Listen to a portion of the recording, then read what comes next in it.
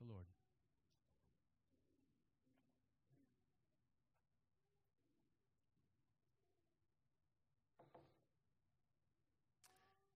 Well, the last time I'm going to say this for a while, please turn in your Bibles to the book of Genesis. We're in Genesis 49, and we will be finishing the book of Genesis today. It's been about a year and a half, so I always hate finishing a book. We're going to go into Colossians next week, and Mary Leela asked me a while back, is there a connection between Genesis and Colossians? And I said, no, not that I know of. I just haven't preached through Colossians, and so I'm going to do that. Well, it happened to be this morning, Mary Leela, that I was reading through Colossians 1, and I saw a connection. But I'm not going to tell you what that connection is. So you can begin looking in Colossians 1, and you might see the connection. We'll see. Genesis begins in the Garden of Eden. And the Garden of Eden is a place where God's presence dwelt and where blessing was known and experienced by Adam and Eve. This blessing was lost when they ate the forbidden fruit. It wasn't something magical about the fruit itself, but their insistence to go their own way, to be Lord of their own will, rather than submit their will to their covenant Lord. Because of that rebellion, God subjected this world, as beautiful and good as it was originally, to a curse. He subjected it to death. Nothing would be quite the same. Disease, famine, earthquakes, tsunamis, things that weren't there originally. The world was subjected to decay. Men and women would live their entire lives on the face of this planet in fear of dying. Because at the end of death in this life was the shadowy fear of an eternity apart from God's kindness and blessing. But while evil and suffering and death were God's just punishment, God also began to proclaim to Adam and Eve a promise of the recovery of blessing. God would use a son of Eve to crush the head of Satan, and in so doing lift the curse. The fall into sin had been quick, seemingly effortless, but the redemption out of sin would prove far more difficult. The rest of the book of Genesis is really the beginning of God's promise of blessing.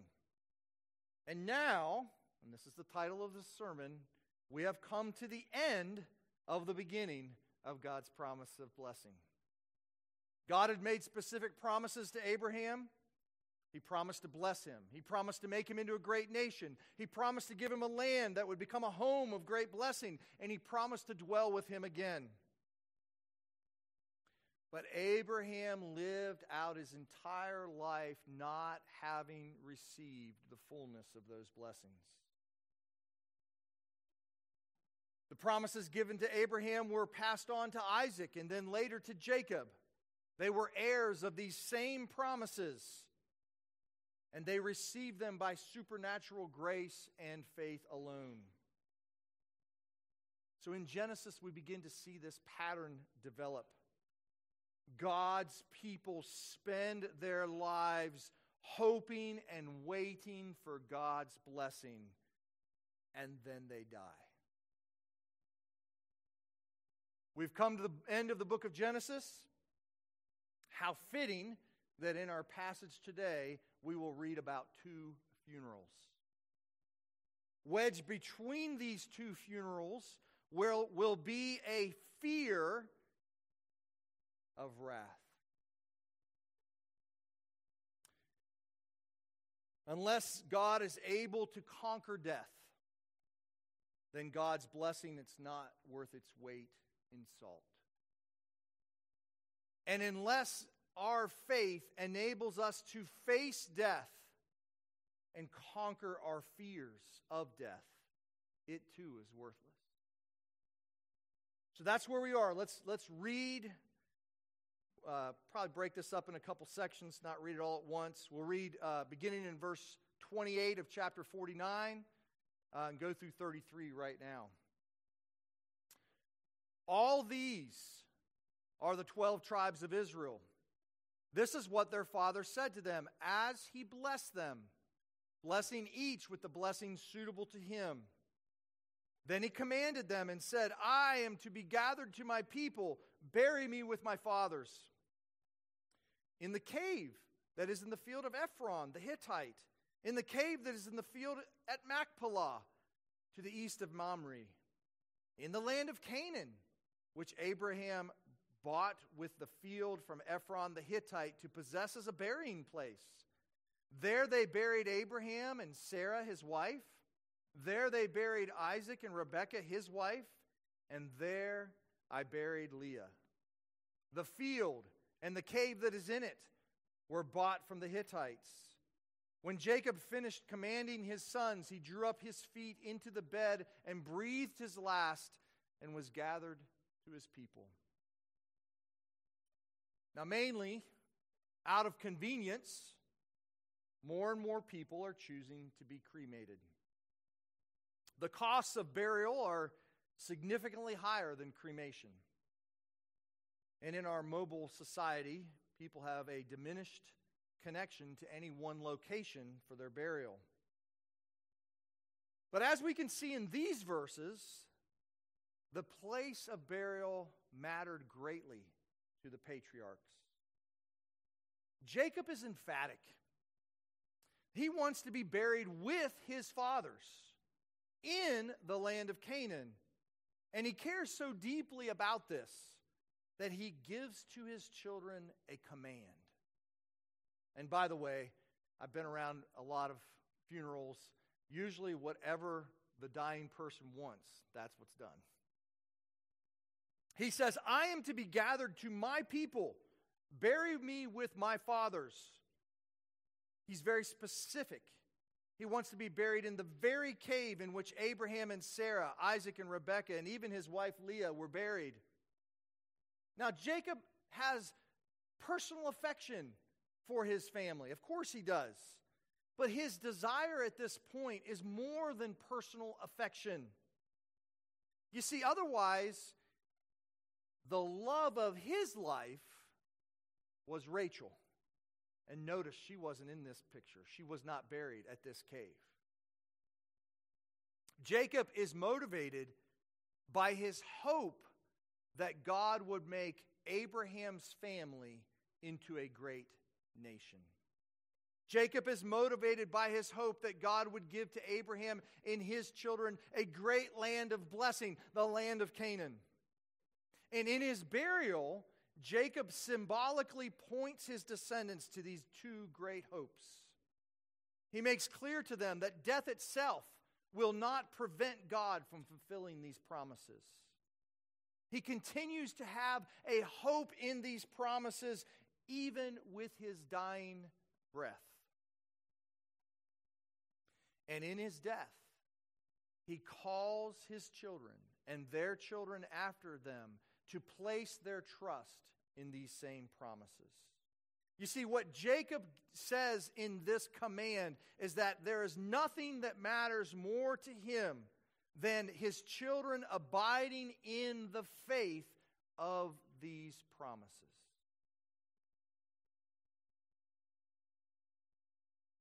Turn over to the book of Hebrews for a moment.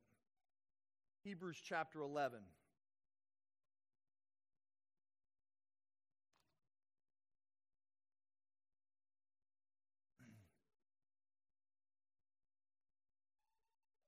Verses 13 through 16. These, meaning the patriarchs, all died in faith. They died in faith, not having received the things promised, but having seen them and greeted them from afar, and having acknowledged that they were strangers and exiles on the earth. For people who speak thus make it clear that they are seeking a homeland. If they had been thinking of that land from which they had gone out, they would have had opportunity to return. But as it is, they desire a better country, that is, a heavenly one. Therefore, God is not ashamed to be called their God, for he has prepared for them a city. Beautiful. We have no doubt what is going on in the heart of Jacob as he commands his children. He has a hope in a better country. This is the same hope that you and I possess as we believe in Jesus Christ. You see, our hope in an eternal home is what joins us to Abraham, Isaac, and Jacob. And by the way, anybody who refuses this hope, even if they are in some way connected to God's people on earth, they will not have a place in the eternal feast. You see, being a physical descendant of Abraham is not enough. A Jewish child may hear the promise of blessing from his earliest days, but if he or she does not embrace that promise of blessing in faith, he will be just as lost as those outside the people of God. At the same time, God is able to grant faith to those outside the people of God and bring them in. He did this occasionally in the Old Testament as he brought in people like Rahab and Ruth.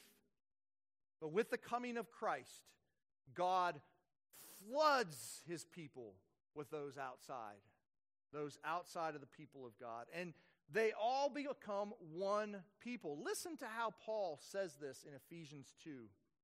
For through him, Jesus, we both, Jewish believers and Gentile believers, have access in one Spirit to the Father. So then you, Gentile believers, are no longer strangers and aliens, but you are fellow citizens with the saints and members of the household of God, built on the foundation of the apostles and prophets, Christ Jesus himself being the cornerstone, in whom the whole structure, being joined together, grows into a holy temple. In him you also are being built together into a dwelling place for God by the Spirit. You see, Jacob wants to be buried with the saints who went before him. Why does he want this? Because he believes that their hope and his hope is the same, and that they will together experience the fullness of that blessing. You see, you are not just an individual. You are united across all the ages and across geographically the entire globe. You are united with every other person who has believed in the Lord Jesus Christ. God's purpose of making all his people throughout all his ages into one body is seen in this. He waits.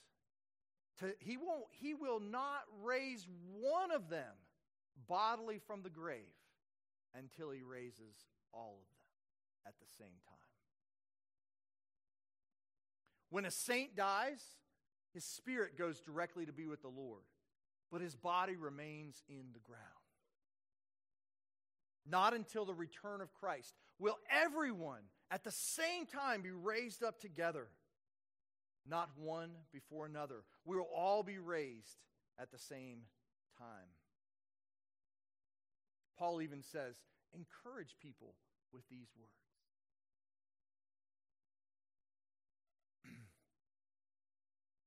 Jacob points his kids to the future hope of that resurrection from the dead. The question I have to ask you, are you looking forward to being gathered together with all God's people? Is that something that fills your mind? Paul says, encourage people with these words. And the other question I want to ask is, are you living each day with the hope of a better country, a heavenly one? And is that faith in this eternal hope, does it change the way you live today?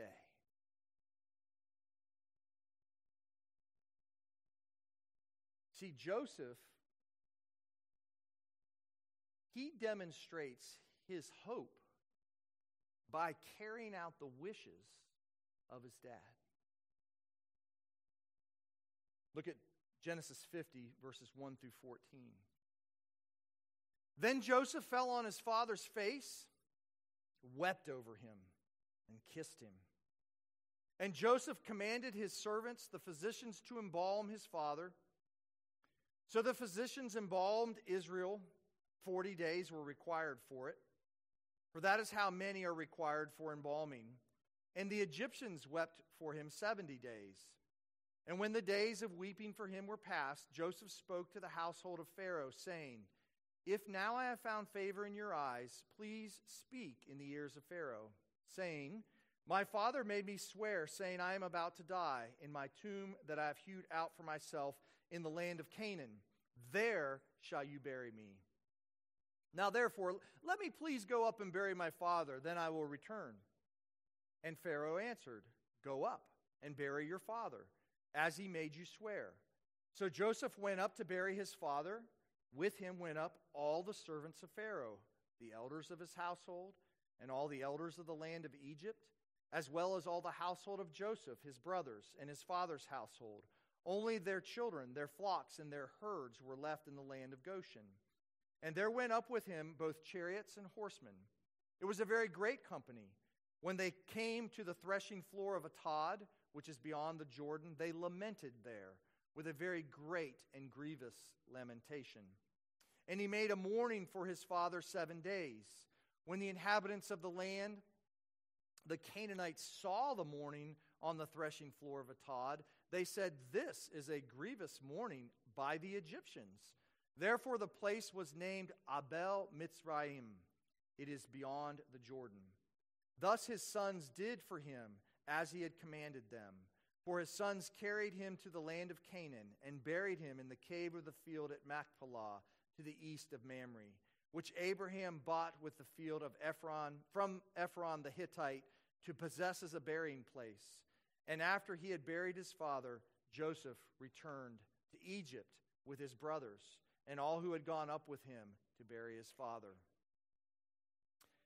It's kind of a lengthy little passage. And besides being very, very cool that Jacob is given a royal funeral by Pharaoh, you can imagine if the United States government gave you a funeral with all the frills of that, how honoring that would be. Pretty cool thing. We see in these verses, and this is the most important part of them, that Joseph points his fellow Egyptians to the Abrahamic hope. Joseph points his fellow Egyptians to the Abrahamic hope. You see, the Egyptians had a hope in the afterlife, but it was a false hope. You know what they believed? They believed that the only way that you could experience the resurrection was that if you lived in the land of Egypt and were buried in the land of Egypt. You can see how Joseph's request would smack them right in the face of that. Instead of being in the land of Egypt and trying to pursue a resurrection according to the Egyptian beliefs, Joseph goes to the Pharaoh and says, I want my dad to be buried back in Canaan. Not only would this burial in Canaan have been a witness to the Egyptians, it would also be a witness to the Canaanites. How strange it would have been for a Canaanite to see this large Egyptian retinue accompanying a small band of shepherds as they buried one man in a cave in their homeland. It doesn't say this, but this is the stuff that fuels legend. This is them going, this makes no sense to us. Egyptians who don't even believe that burial should take place outside of their homeland, actually taking someone else and mourning for them in another land. You see, the faith of Jacob and the faith of Joseph actually caused them to do things that just didn't make sense. It wasn't convenient to do this. It required lots of effort, why would you want to take the time to go into so much detail about a funeral? But they believed that they were symbolically pointing the people around them and to their own hearts their hope in the resurrection. Now, to be fair, there are countless ways for us to live our lives here in this world that demonstrate that we're hoping for an eternal world. Every time that you surrender your heart to God, telling Him that you want His will above your own will, you are seeking an eternal blessing. Think about that. Every time you say no to a sin, you're basically saying to God, I care more about the eternal blessing than whatever it is I'm seeking right now. So that's one way. Every Sunday, when you take time out of your life to rest from your labors, to worship the Lord, your Lord and Savior, you are trusting in an eternal blessing. Every time you do that. See, the Lord's Day is not something that just, whatever, do it or don't do it. When you say, God, the worship of you is more important than whatever it is I want to seek on this day, you are demonstrating a faith in eternal blessing. When we choose to love our enemies and refuse to take revenge on those who hurt us, we are trusting in eternal blessing. There's all kinds of ways that you can do this, but we should not forget in this passage, because I think it's foremost in this passage, that there are symbolic ways that we can point others to our eternal hope. So much of this chapter is really only symbolically. Did it really matter that Jacob was buried in this cave to experience the resurrection to eternal life? I don't think so. Right? But what he wanted to do was of symbolic value. And for some reason in our world today, we just don't care anything about symbolism anymore. And I don't think it's a good thing. Historically, churches had graveyards next to them. We don't have one here, like most newer churches. We haven't really made that a priority. Not saying we need to do that. I'm just expressing this. But the reason why churches had graveyards connected to them was because they wanted the saints who were in the pews living to be joined together with the saints who had gone before them, and to believe that they were having a common hope in one resurrection together from the grave.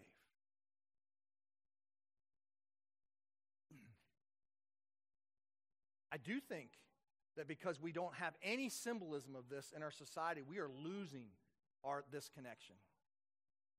We no longer understand the connection that we have with the saints who have gone before us, or the ones that will come after us. Funerals, memorial services, great ways to express our faith in the coming resurrection. Notice that Joseph's faith in the covenant promises does not prevent him from grieving. They gather and they lament and grieve the loss of the one that they love. And I'm telling you that lamentation was held simultaneously with their hope in the resurrection. It wasn't one or the other. We do not grieve as those who have no hope. We are no longer slaves to our fear of death, but death still remains an enemy to be grieved over. I understand and do not condemn what are commonly called celebrations of life. But I do take issue with anyone who says that it is not appropriate for a Christian to lament and grieve the loss of a loved one. Everybody grieves differently. Some will grieve longer, some will grieve more. That's not the issue. But even if you have a sure hope in eternal life, you can still grieve. Jesus wept when Lazarus was in the tomb. Life in this world is precious. It is to be celebrated. But I do not think that we should celebrate this life as much as we should have our hope cast into the hope of eternal life and the celebration that will be there. Moving on, like I said, you got a funeral, then you got something in the middle, then you got another funeral. So 15 to 21. I'm just going to go ahead and read them all together.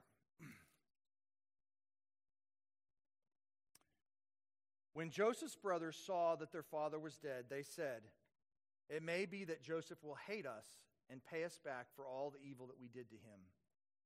So they sent a message to Joseph saying, "Your father gave this command before he died. Say to Joseph, please forgive the transgression of your brothers and their sin, because they did evil to you. And now, please forgive the transgression of the servants of the God of your father." Joseph wept when they spoke to him. His brothers also came and fell down before him and said, "Behold, we are your servants." But Joseph said to them, "Do not fear, for am I in the place of God? As for you, you meant evil against me, but God meant it for good, to bring it about that many people should be kept alive as they are today. So do not fear. I will provide for you and your little ones." Thus he comforted them and spoke kindly to them.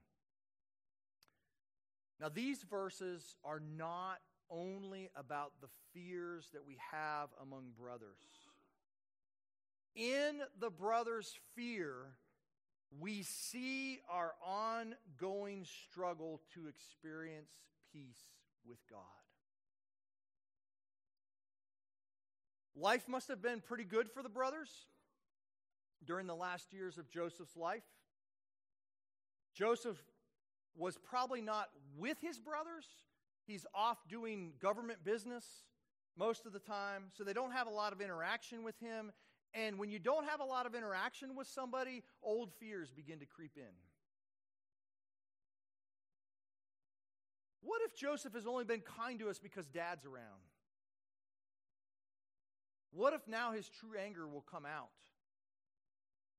And because they know that they have truly done evil against Joseph,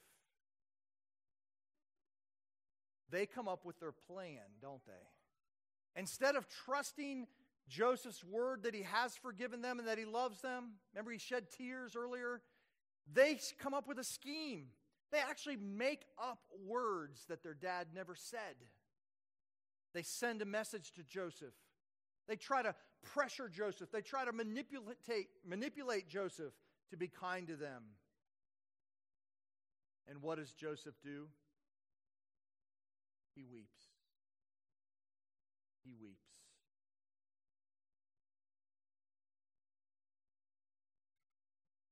I believe that our Heavenly Father reacts in a similar way.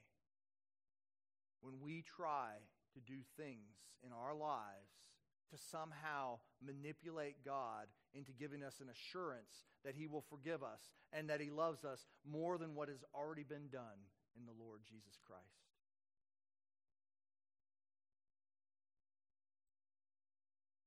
Is it not true that we still have a fear of God's wrath? Not totally bad. We all do have to face Him. But perfect love drives out that fear. The brothers come before Joseph and they bow down before him. This This fulfills the dream that Joseph had early in his life. But Joseph's like, man, I'm not in the place of God. Don't do this. We are brothers. Joseph says, you meant evil against me, but God meant it for good. Joseph acknowledges the hurt that these brothers have caused him. He even acknowledges that they have to stand before God. But you know what he doesn't acknowledge? And this is the key.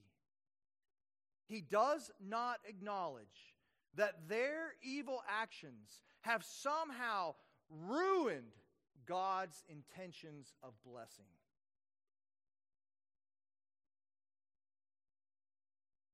That blessing cannot be harmed. It cannot be corrupted. It cannot be taken away. And this is one of the most important lessons that you will ever get from this passage. If God is going to fulfill His covenant promises of blessing, then they cannot be dependent upon the actions of evil men. You understand that? People can take away joys in your life. They can hurt you. They can rob you. They can steal from you. They can do all sorts of things. But you know what they cannot do? They cannot hinder 1 ounce of the eternal blessing that is yours in Christ. In fact, even when they hurt you, they are serving your Lord and Savior, who is intending those very actions for your good and the promotion of that blessing coming about. I don't want to get into a philosophical discussion on God's sovereignty and man's freedom. Happy to do that after the lesson today if you want to talk about it. I love talking about these things. But this is what you must accept. If you want to have any faith, any hope, any assurance, any peace in this life, you have to accept that when God promises blessing, there is no one or nothing in the entire universe that can prevent Him from bringing that blessing about. And if you deny that, you are denying your hope of eternal blessing. Joseph uses these truths to comfort his brothers. He says, look, you really did some really bad things to me, but I get the eternal blessing. Nothing can separate him from the love of God. Many of you have been hurt by people around you. Many of you have even been hurt by other people in the church. Nothing will quench your anger for these wrongs more than knowing that God is absolutely sovereign even over these evil actions. He is using them for your eternal good and for His glory. Now, I'm not denying that these brothers need to deal with their sin. We've talked about that in the past. They need to repent, and they have repented.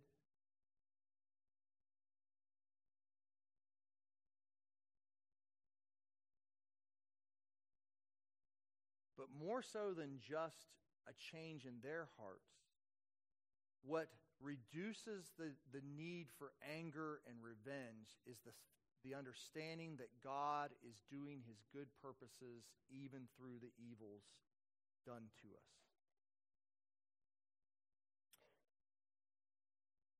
Verses 22 to 26. So Joseph remained in Egypt, and he and his father's house. Joseph lived 110 years, and Joseph saw Ephraim's children of the third generation. The children also of Machir, the son of Manasseh, were counted as Joseph's own. And Joseph said to his brothers, I am about to die, but God will visit you and bring you up out of this land, to the land that He swore to Abraham, to Isaac, and to Jacob. Then Joseph made his sons of Israel swear, saying, God will surely visit you, and you shall carry up my bones from here. So Joseph died, being 110 years old.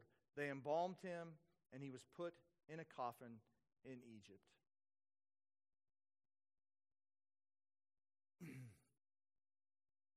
Joseph says that God will visit you. What he means is that God is going to help you when you go through great trials. That's really what the word visit means. He's not just going to be there. You're going to go through great trials, and God's not going to forget you, and he's going to bring you back to himself up out of this land. Even though that this physical promised land between the Mediterranean Sea and the Jordan River is the land of which they're looking forward to bring them up out of Egypt, that promised land itself is really only a foreshadow of the eternal promised land, the new heavens and the new earth. You see, Joseph knows this. He demonstrates his confidence that God would bring his people out of Egypt and into the promised land. But he is not simply looking to their future, he's looking to his future. Do you see that? He says, oh no, I'll be with you in spirit. I'll be looking down from heaven. No, he says, take my bones. Why does he want his bones taken? Because he believes that those same bones will be raised up out of the dead. His hope is in a resurrection. It's clear to him. Would God have raised up his bones if they remained in Egypt? Yeah. He'd get, sunk in the bottom of the ocean and God could raise them up. Doesn't matter. But symbolically, he's telling his people, I am going to enjoy the eternal promised blessing with you. And so some conclusions for us today. Live your life hoping in the eternal blessing.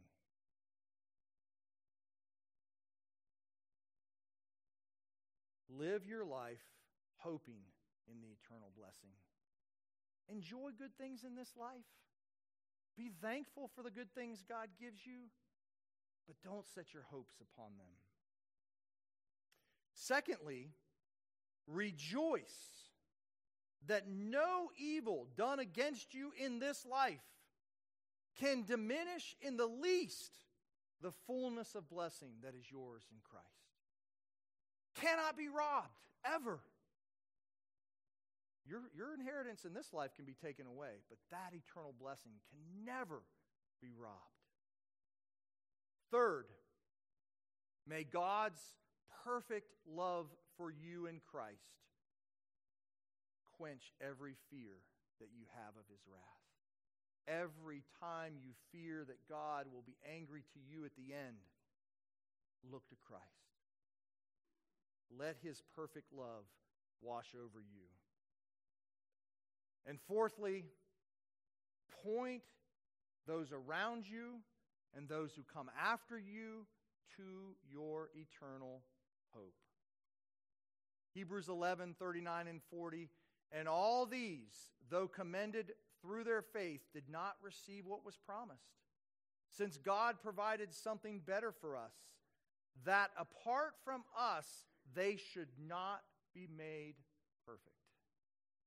You realize Abraham is maybe perfect in soul, but he's not perfect entirely, body and soul. And God is waiting to give him that perfection until he gives it to him with you. All of this is brought together in the coming of the Lord Jesus Christ. Hear this from Hebrews chapter 2. Since therefore the children share in flesh and blood, he himself likewise partook of the same things, that through death he might destroy the one who has the power of death, that is the devil, and deliver all those who through fear of death were subject to lifelong slavery. For surely it is not angels that he helps, but he helps the offspring of Abraham. Therefore he had to be made like his brothers in every respect, so that he might become a merciful and faithful high priest in the service of God, to make propitiation for the sins of the people, to get rid of God's anger against you, so that he could give you blessing. For because he himself has suffered when tempted, he is able to help those who are being tempted. There is no other blessing in Scripture that matters. The blessing first promised in Genesis 3, but then given to Abraham, we partake of this eternal blessing. And I would tell you that if you are not trusting in that blessing, you must trust in that blessing. The only way that we can ever have a hope in that eternal blessing is to place your trust in Jesus Christ.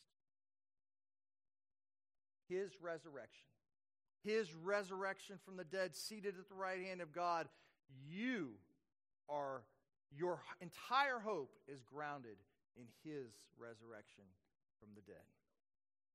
He is the guarantee of your hope of eternal blessing. Amen.